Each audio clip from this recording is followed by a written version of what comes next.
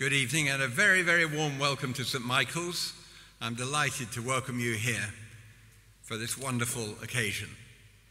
I think the only thing that you need to know is you have your service sheet with you is that we stand for the carols and we sit for everything else.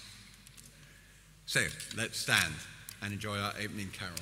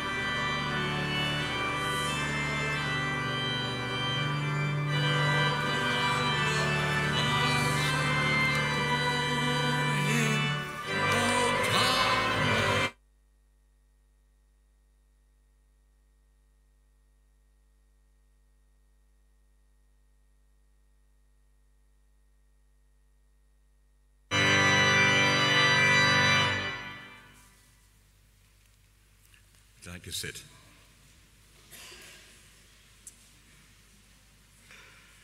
At this time, let us prepare to hear the good news of God's amazing love made known to us in the birth of Jesus. And in heart and mind, let us go to Bethlehem and with the angels sing our praise to God. But first, let us pray for the needs of the world, for peace and goodwill amongst all his nations, for unity within the church he came to build, for love and harmony in our communities, our families, and our homes, and for a blessing on those dear to us and on our loved ones absent from home. And because this would rejoice his heart, let us remember in his name those for whom Christmas brings little joy, the poor and homeless, the hungry and the oppressed, the sick and those that mourn, victims of human tyranny, cruelty and oppression, and all those who don't know the Lord Jesus or who don't love him. And lastly, let us remember with thanksgiving those who shared our Christmases in years gone by and who now rejoice with us in the greater light of God's heavenly company. These prayers let us gather up in the words of a Lord's Prayer together as we pray, Our Father in heaven, hallowed be your name. Your kingdom come. Your will be done on earth as in heaven. Give us today our daily bread. Forgive us our sins as we forgive those who sin against us. Lead us not into temptation, but deliver us from evil. For the kingdom, the power, and the glory are yours, now and forever. Amen.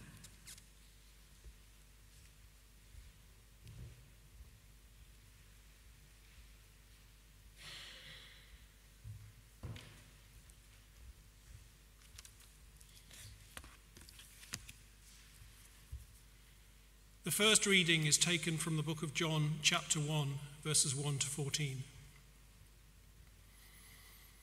In the beginning was the Word, and the Word was with God, and the Word was God. He was with God in the beginning. Through him all things were made. Without him nothing was made that has been made. In him was life, and that life was the light of all mankind. The light shines in the darkness, and the darkness has not overcome it. There was a man sent from God whose name was John. He came as a witness to testify concerning that light, so that through him all might believe. He himself was not the light. He came only as a witness to the light. The true light that gives light to everything that comes into the world. He was in the world, and though the world was made through him, the world did not recognize him. He came to that which was his own, but his own did not receive him. Yet to all who did receive him, to those who believed in his name, he gave the right to become children of God, children born not of natural descent, nor of human decision or a husband's will, but born of God. The Word became flesh and made his dwelling among us. We have seen his glory, the glory of the one and only Son, who came from the Father, full of grace and truth. This is the word of the Lord.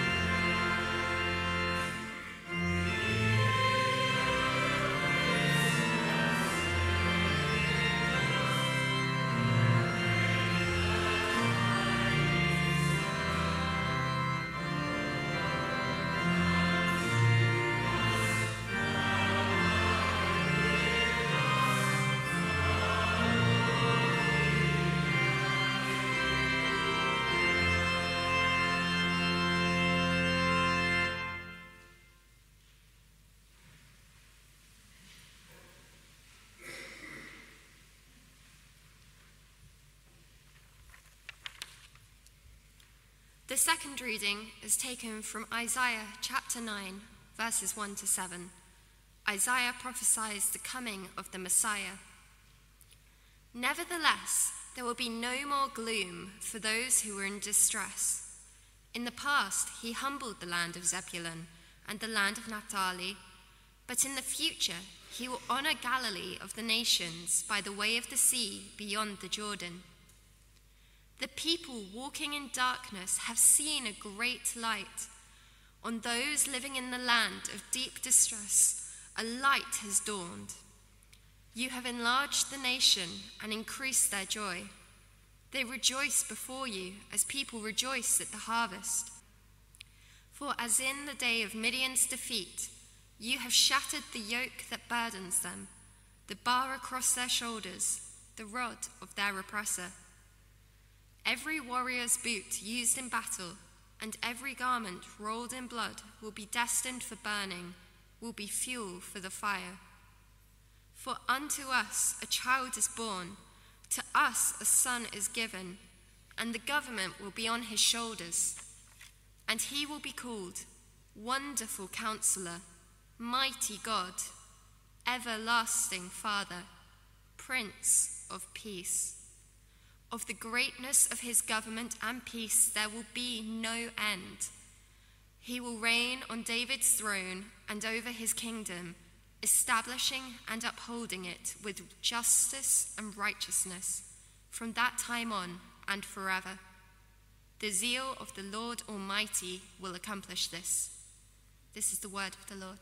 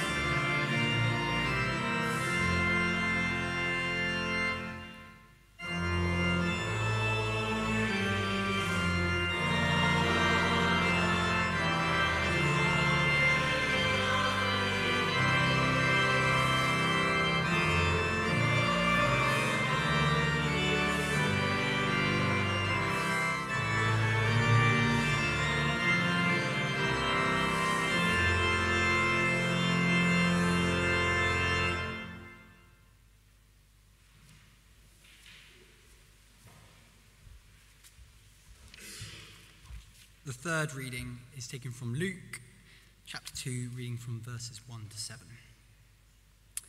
In those days, Caesar Augustus issued a decree that a census should be taken of the entire Roman world. This was the first census that took place while Quirinius was governor of Syria. And everyone went to their own town to register. So Joseph also went up from the town of Nazareth in Galilee to Judea to Bethlehem, the town of David, because he belonged to the house and line of David. He went there to register with Mary, who was pledged to be married to him and was expecting a child. While they were there, the time came for the baby to be born, and she gave birth to her firstborn, a son. She wrapped him in cloths and placed him in a manger, because there were no guest rooms available for them. This is the word of the Lord.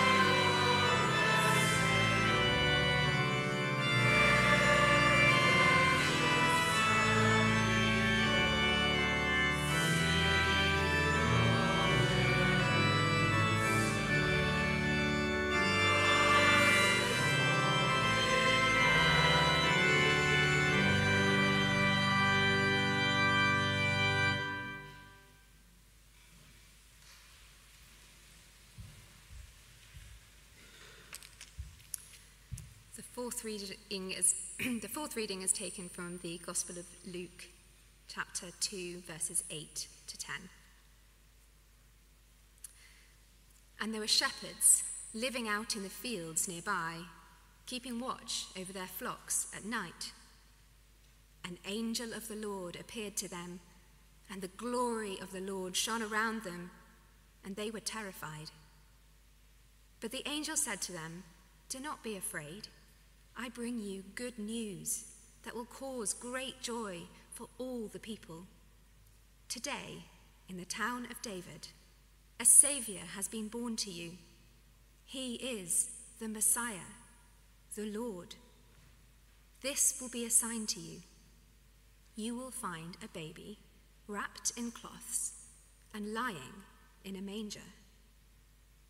Suddenly, a great company of the heavenly host appeared with the angel, praising God and saying, "Glory to God in the highest, and on earth peace to those on whom his favor rests."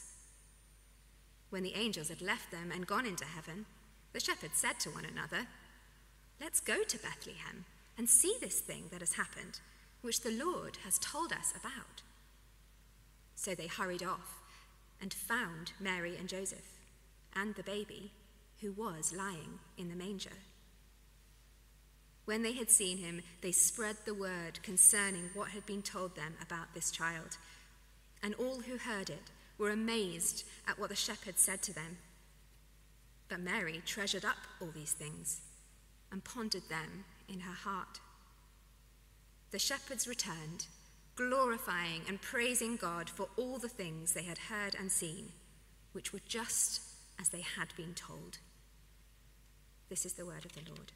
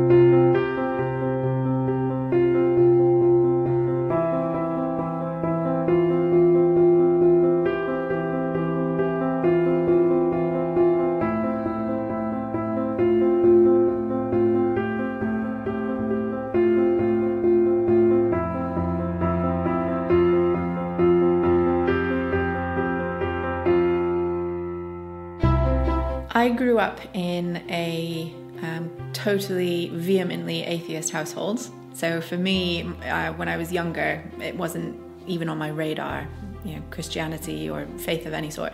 But I married into a Christian family, and slowly over the years, their sort of way of life and the sort of peace and grace through which they sort of moved through life with just rubbed off, and I got interested and I got curious and I wanted to see what it was about.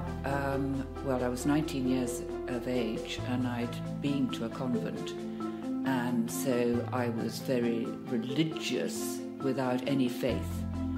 And friends of mine started talking about knowing Jesus, and to be honest, at the time I found it immensely irritating, but I went along to talks with them, and I then realised that actually what I had previously was religion, but I didn't have the relationship, and that is what made all the difference. I was brought up in a Christian home, and I think when you're brought up in a Christian home, you're dragged along to church, but there has to be a point where your faith becomes your own and not your parents. And I think for me, I didn't get punched in the face by God in that respect, but I did just see God move in those people around me, which made me take notice, particularly when you see miraculous things happening to your own family. I saw my dad get healed, and not needing back surgery, and then he got healed and didn't need back surgery anymore. So I think that definitely piqued my interest, yeah.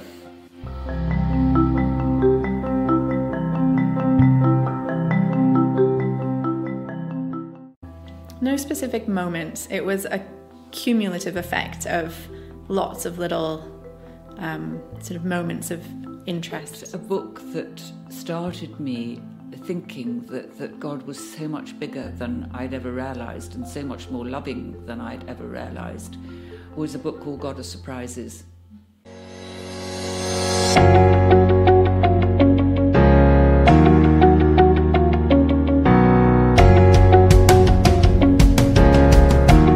The biggest difference is knowing his peace is always with me.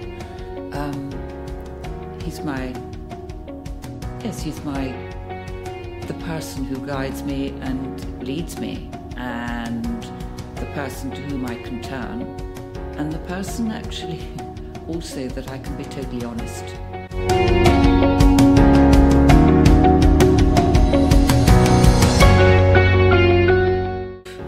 Christmas. All about family, and a time of the year that you can contemplate what's actually important, stop and take stock of your life, get back in touch with God. I think what I'm always reminded of Christmas is that Jesus came to bring love, joy, hope and peace, and who doesn't want that in their life? You might think that it's not for you, you're not the right kind of person. That's what I thought for a very long time. But I think you're wrong, and I think you should give it a go. And it can't hurt. What's the worst that can happen?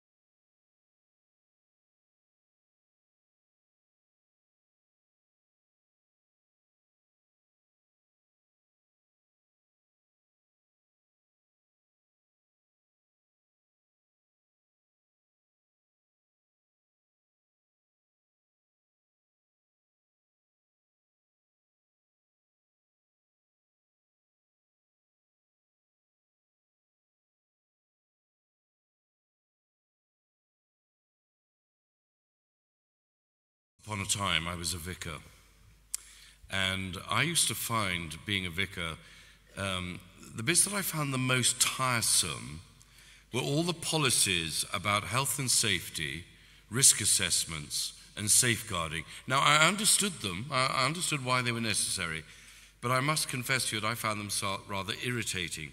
And if the Nativity was ever subject to such policies, then I think it would go something like this. Please note only persons who've been subject to DBS checks and have enhanced clearance are permitted to visit baby Jesus. Face masks must be worn if you've recently had a cough, a fever, or a loss of taste.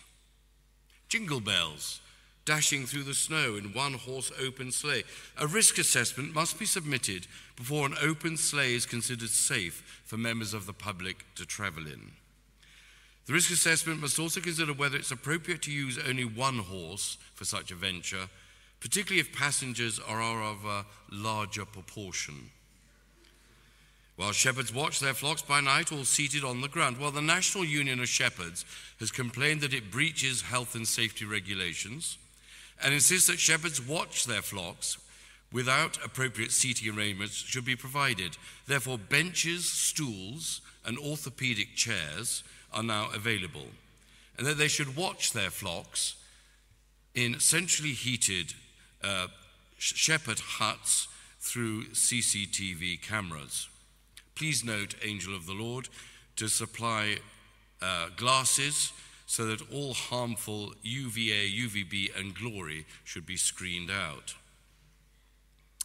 Rudolph the red-nosed reindeer has a very shiny nose, and if you ever saw him, you would even say it glows. Well, you're advised under equal opportunities policy, it's inappropriate for persons to make comment with regard to the ruddiness of any part of Mr. Reindeer. Further to this, exclusion of Mr. Reindeer from the Mr. Reindeer Games will be considered discriminatory and action will be taken against those found guilty of this offence. Now, I think it's probably more likely that if those same policies were operating 2,000 years ago, the shepherds probably were on strike.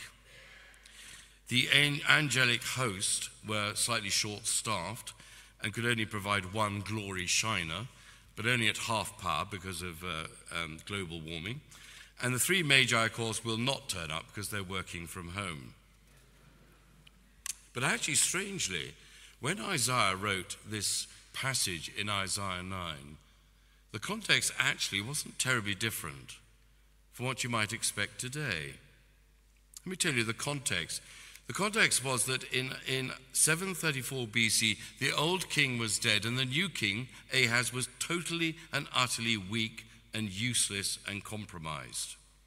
What was worse is that the Assyrians were massing on the border, and they were about to invade. They'd already invaded the north, and little Judah was next. And things at home weren't great either. They were far from good. Wealth was unevenly distributed in the hands of a few elite. Justice was rare, exploitation rife, and religious observance was nominal. They'd lost all sense of any faith in God.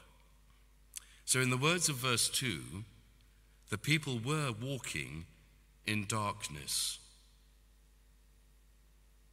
They were walking as if they had no sense whatever of hope and of God's presence. They were living with a shadow like shadow of death hanging over them. And they must have asked, well, what could bring light, what could bring hope in this very difficult national crisis? Well, maybe think back to what was happening in 1940 in this country. The country was in chaos. The British Army was retreating from Dunkirk. Invasion was imminent and certain. Supplies were low, food was scarce, and morale was rock bottom. Ammunition stores were empty. There's no effective defense against the enemy invader. The country is staring defeat in the face. Imagine somebody goes up to number 10 Downing Street and knocks on the door, demanding to see Winston Churchill. He says, I must speak with the Prime Minister because I have the answer. The enemy will not conquer. We will not be defeated. I've got the secret of victory. Well, the policeman at the door would look a little bit skeptical. What's he got? An assassination attempt on the invaders' leader? A super bomb to wipe them out? Has he persuaded the Americans to join us? No, says the man. I've got a far better solution than all those. The answer is a baby. See, this is the kinder surprise of Isaiah 9. It's what you'd least expect in the face of national insecurity, of political weakness, and facing a menacing enemy. The last thing you'd expect is for somebody to prophesy that a baby is the answer. Now, if you remember from the passage, remember what this baby will do. He'll end all oppression. He'll shatter the yoke that burdens them. That means all injustice, exploitation, insecurity, corruption, unfair wages, they'll all be eradicated. Not only that, this baby will end all war. Every warrior's boot will be burned. Well, that's an extraordinary and astonishing thing to say. Almost unbelievable. And yet actually, particularly today, isn't that what our hearts actually long for? You see, people lose hope. Maybe some of you today, here, this evening, you think, well, what hope is there? Where is there any hope? You know, we look at the news and open our newspapers and we're just faced with wars and famines and disasters and pandemics and refugees and sex trafficking and financial stress and inflation and political bungling. And our dear NHS and schools are under great stress. And some of you here, I dare say, are involved in that. Incidentally, can I just say, I've been at the hands of the NHS recently, and they're wonderful. But it's under stress. And so in people's personal lives, there's anxiety and depression and self-harming and addictions are forever increasing with all the fear and anger that goes with it. One American sociologist, Andrew DeBlanco, wrote this. He wrote a book called The Real American Dream, A Meditation on Hope. He wrote, the heart of any culture is its hope. Hope is the way we overcome the lurking suspicion that all of our getting and spending amounts to fidgeting while we wait for death. Well, maybe rather cynical, but actually we need a real hope, a solid hope, which actually will face anything in the future, especially death. Because what we believe about the future will actually influence how we experience the present. I don't know if you've ever seen the film or seen the play Educating Rita. Wonderful film with Julie Walters and Michael Caine.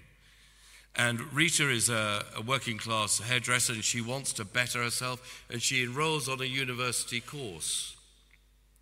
But in part of the film, she describes this scene where the whole family, every single Friday, would go down to the pub. And she said it's the same pub every Friday. We go with the same people. We sit in the same seats. We drink the same drinks. And we sing the same songs every week. And on one of these occasions, whilst they were singing, I don't know what it was, down at the old Bull and Bush or something, whilst they were singing this song, Rita noticed that tears were rolling down the face of her mother. And she said, "What's wrong, Mother? Why are you crying?" And she said this, "There have got to be better songs to sing than this. There's got to be better songs to sing than this." And however good life is, however wonderful things are, nevertheless, deep down in our hearts, there's this feeling, it's got to be better than this. And the answer to that is that there is a song that's better, and it's called the Kingdom of God. And it's called about joining the kingdom of God through faith in Jesus Christ, this baby prophesied by Isaiah in Isaiah chapter 9. For unto us a child is born, and a son is given. That's to each one of us. And it's this baby that gives us great hope. Whenever there's a national crisis, the BBC usually brings into the studio some expert to be on the news. So they bring in a wise counsellor or a spokesperson or some expert, someone who's a professor of medicine, something like that. Or else they bring in a powerful leader or influencer, a CEO or a general. Or maybe a father figure. If there's some family crisis, some family relational expert. Bring in a father figure. I don't know, David Attenborough. We'd all like him to be our granddad, wouldn't we?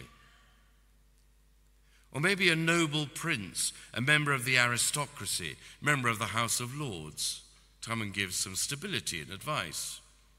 Well, all those things are not bad in a crisis.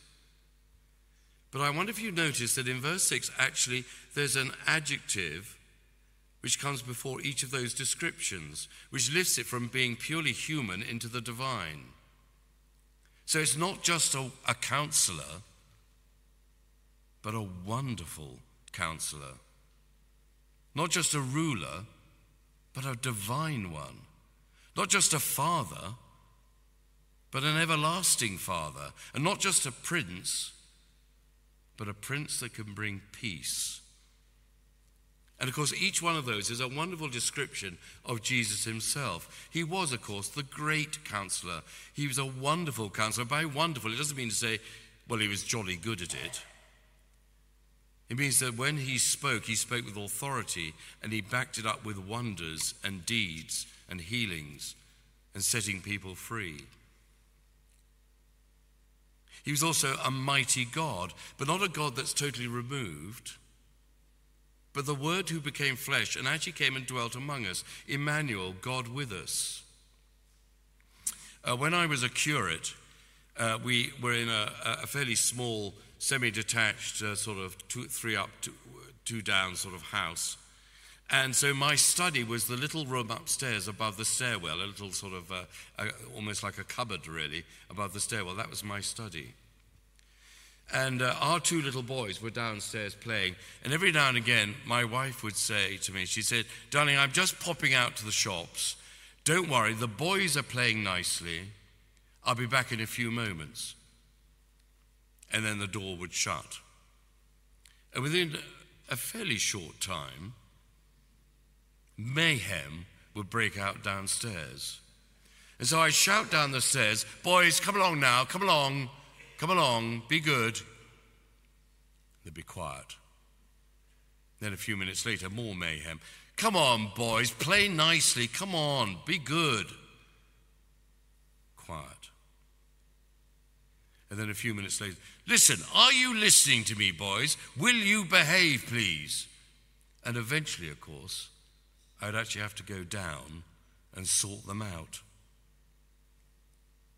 You see, the Lord has been sending prophets telling us to behave and play nicely, get on with each other and start loving each other. He's been doing that for a long time. And eventually, Jesus had to come down himself and sort us out and die on a cross so that you and I could be forgiven and rise again from the dead to prove once and for all that it's absolutely true. But he's also the everlasting Father. The story of a young man who just passed his driving test, and he asked his dad for the car keys. He wanted the family car. Well, his father was a vicar, and he said to him, "Listen, I'll make a deal with you. If you bring up your grades, study your Bible, and cut your hair, then we'll talk about it." Well, after about a month, the boy asks again, "Dad, can I have the car keys?" The father says to him, "Listen, I'm really proud of you, son, I really am. Your grades are much better than they were before. You study your Bible daily, I notice, but you haven't yet cut your hair." There was a pause, then the son said, "Well, Dad, I've been thinking about that. Do you know, Samson had long hair, Moses had long hair, Noah had long hair, and I believe even Jesus had long hair." "Yes, that's very true," said the dad, "but they also walked everywhere." Well, not everyone, I know, not everyone can say that they had good fathers. And actually, I was very blessed to have an amazingly loving father, and I still miss him now, even after 35 years. But actually, what Jesus promises, he says, I'm going to be an everlasting father. I'm never, ever going to let you down. I'm always going to be there for you. I'm everlasting, and I'm so good. And of course, he's the Prince of Peace. Well, we know something about princes in our royal family. Whatever we may think about them, they run charities, support good organizations, further international relations, ambassadors for world trade. But of course, the one thing they can't do is bring world peace. But of course, Jesus can. The whole government, it says, is on his shoulder. He's Prime Minister, Chancellor, Foreign Minister, Home Secretary, and all the cabinet all rolled into one. But the question is he doing a good job at it? I noticed the line from that hymn, that carol. 2,000 years of wrong. It almost seems that he's not doing a very good job at it. If anything, there's more war than ever before, more violence, more enmity, especially in his own country where he was born. No, the darkness seems to be overwhelming. And yet, for those who've put their faith in Christ, the Christian church has begun to see the glimmers of the light of Christ. And we see glimpses of it. It doesn't often hit the news, but Jesus is bringing the light of Christ through his church.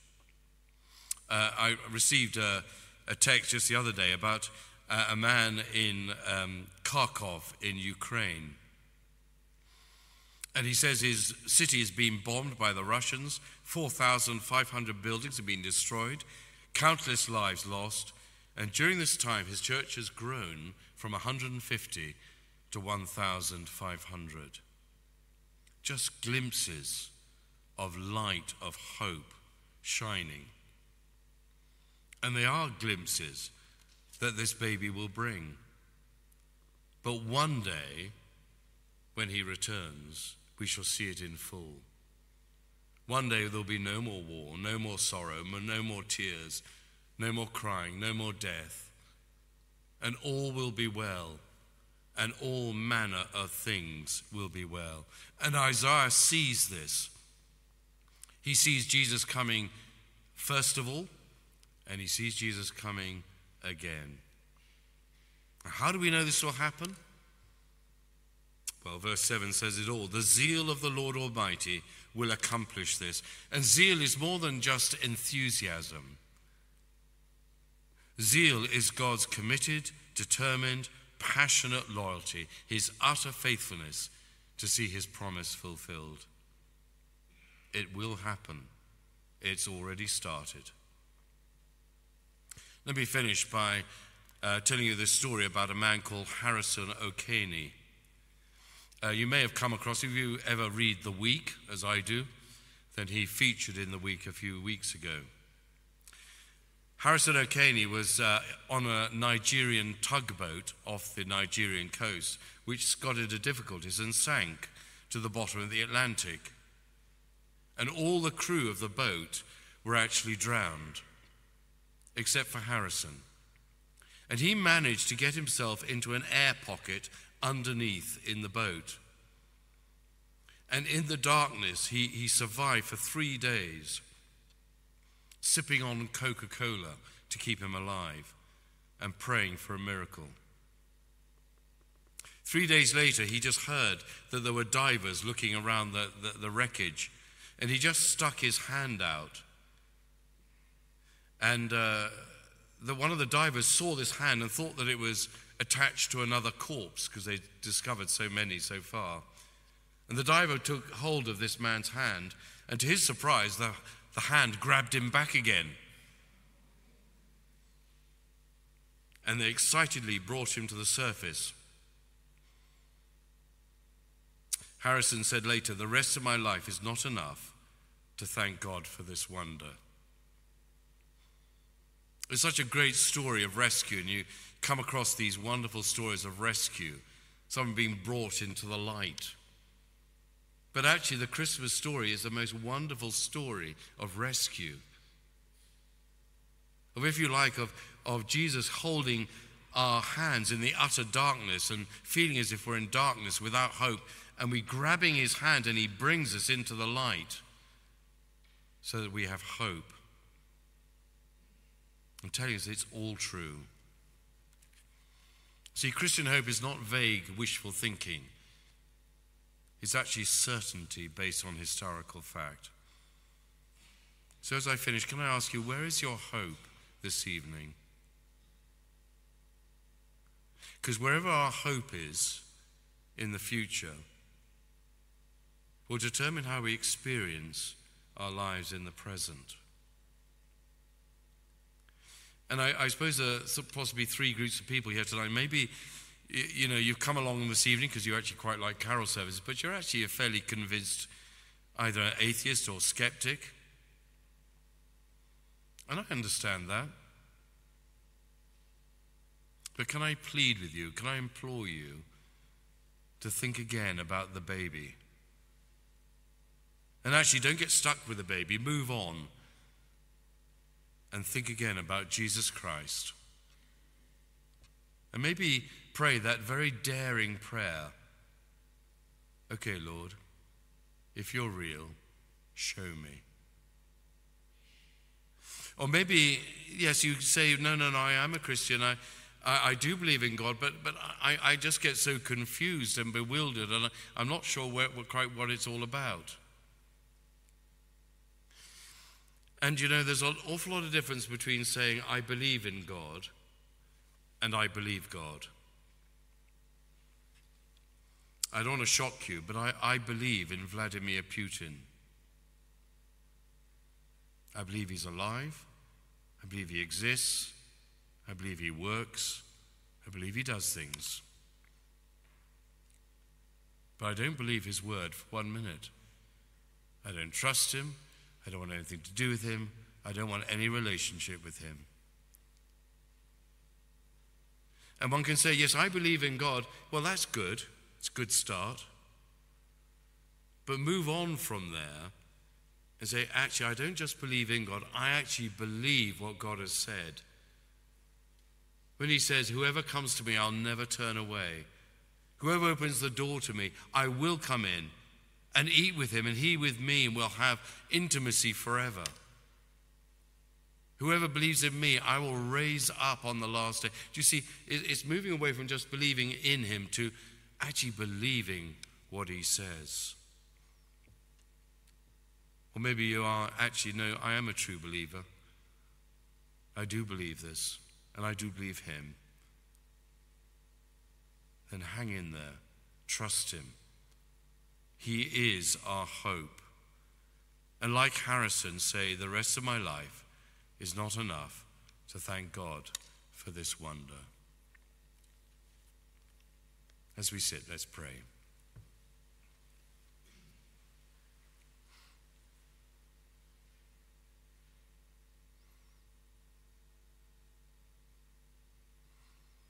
Lord, as we approach this Christmas time, may we think again and rehearse in our own lives the truth that you came to rescue each one of us.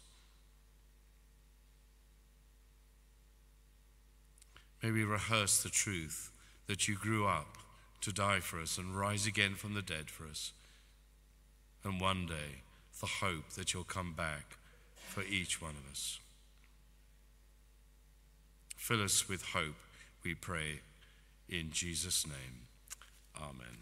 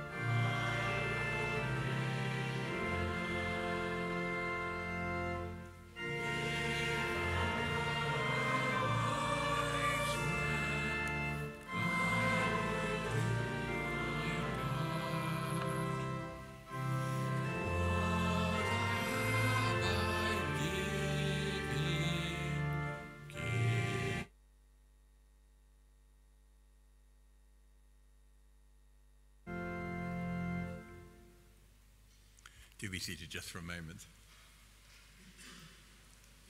In just a moment, I'll give a final blessing and we'll sing one more carol. And then I want to say, don't feel you have to rush away, because again, it'll be mince pies and mulled wine and refreshments served here in the church. So hang around.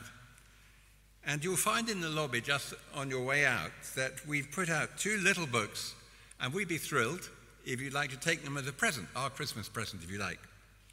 One of them is a copy of John's Gospel. It's very short, John's Gospel. It'll take you about 45 minutes to read it. But I wonder if, like me, many years ago, I was having an argument with a friend, actually, who was a Christian. At the time, I wasn't. And she challenged me and said, Rupert, I really don't know if you've ever read an account of Jesus' life for yourself. Have you? And I tried to evade. I didn't think I gave an answer. And she said, well, I suggest you read John's Gospel, and then we could have a discussion about him.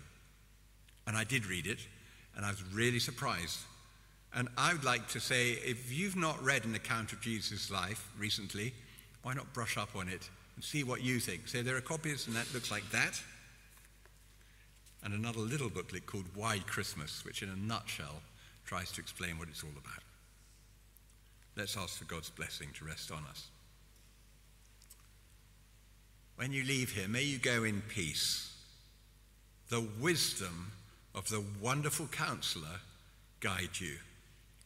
The strength of a mighty God defend you. The love of the everlasting Father enfold you. And the peace of a Prince of Peace be upon you. And may the blessing of God, who is almighty, the Father, Son, and Holy Spirit, rest upon you now and always. Amen.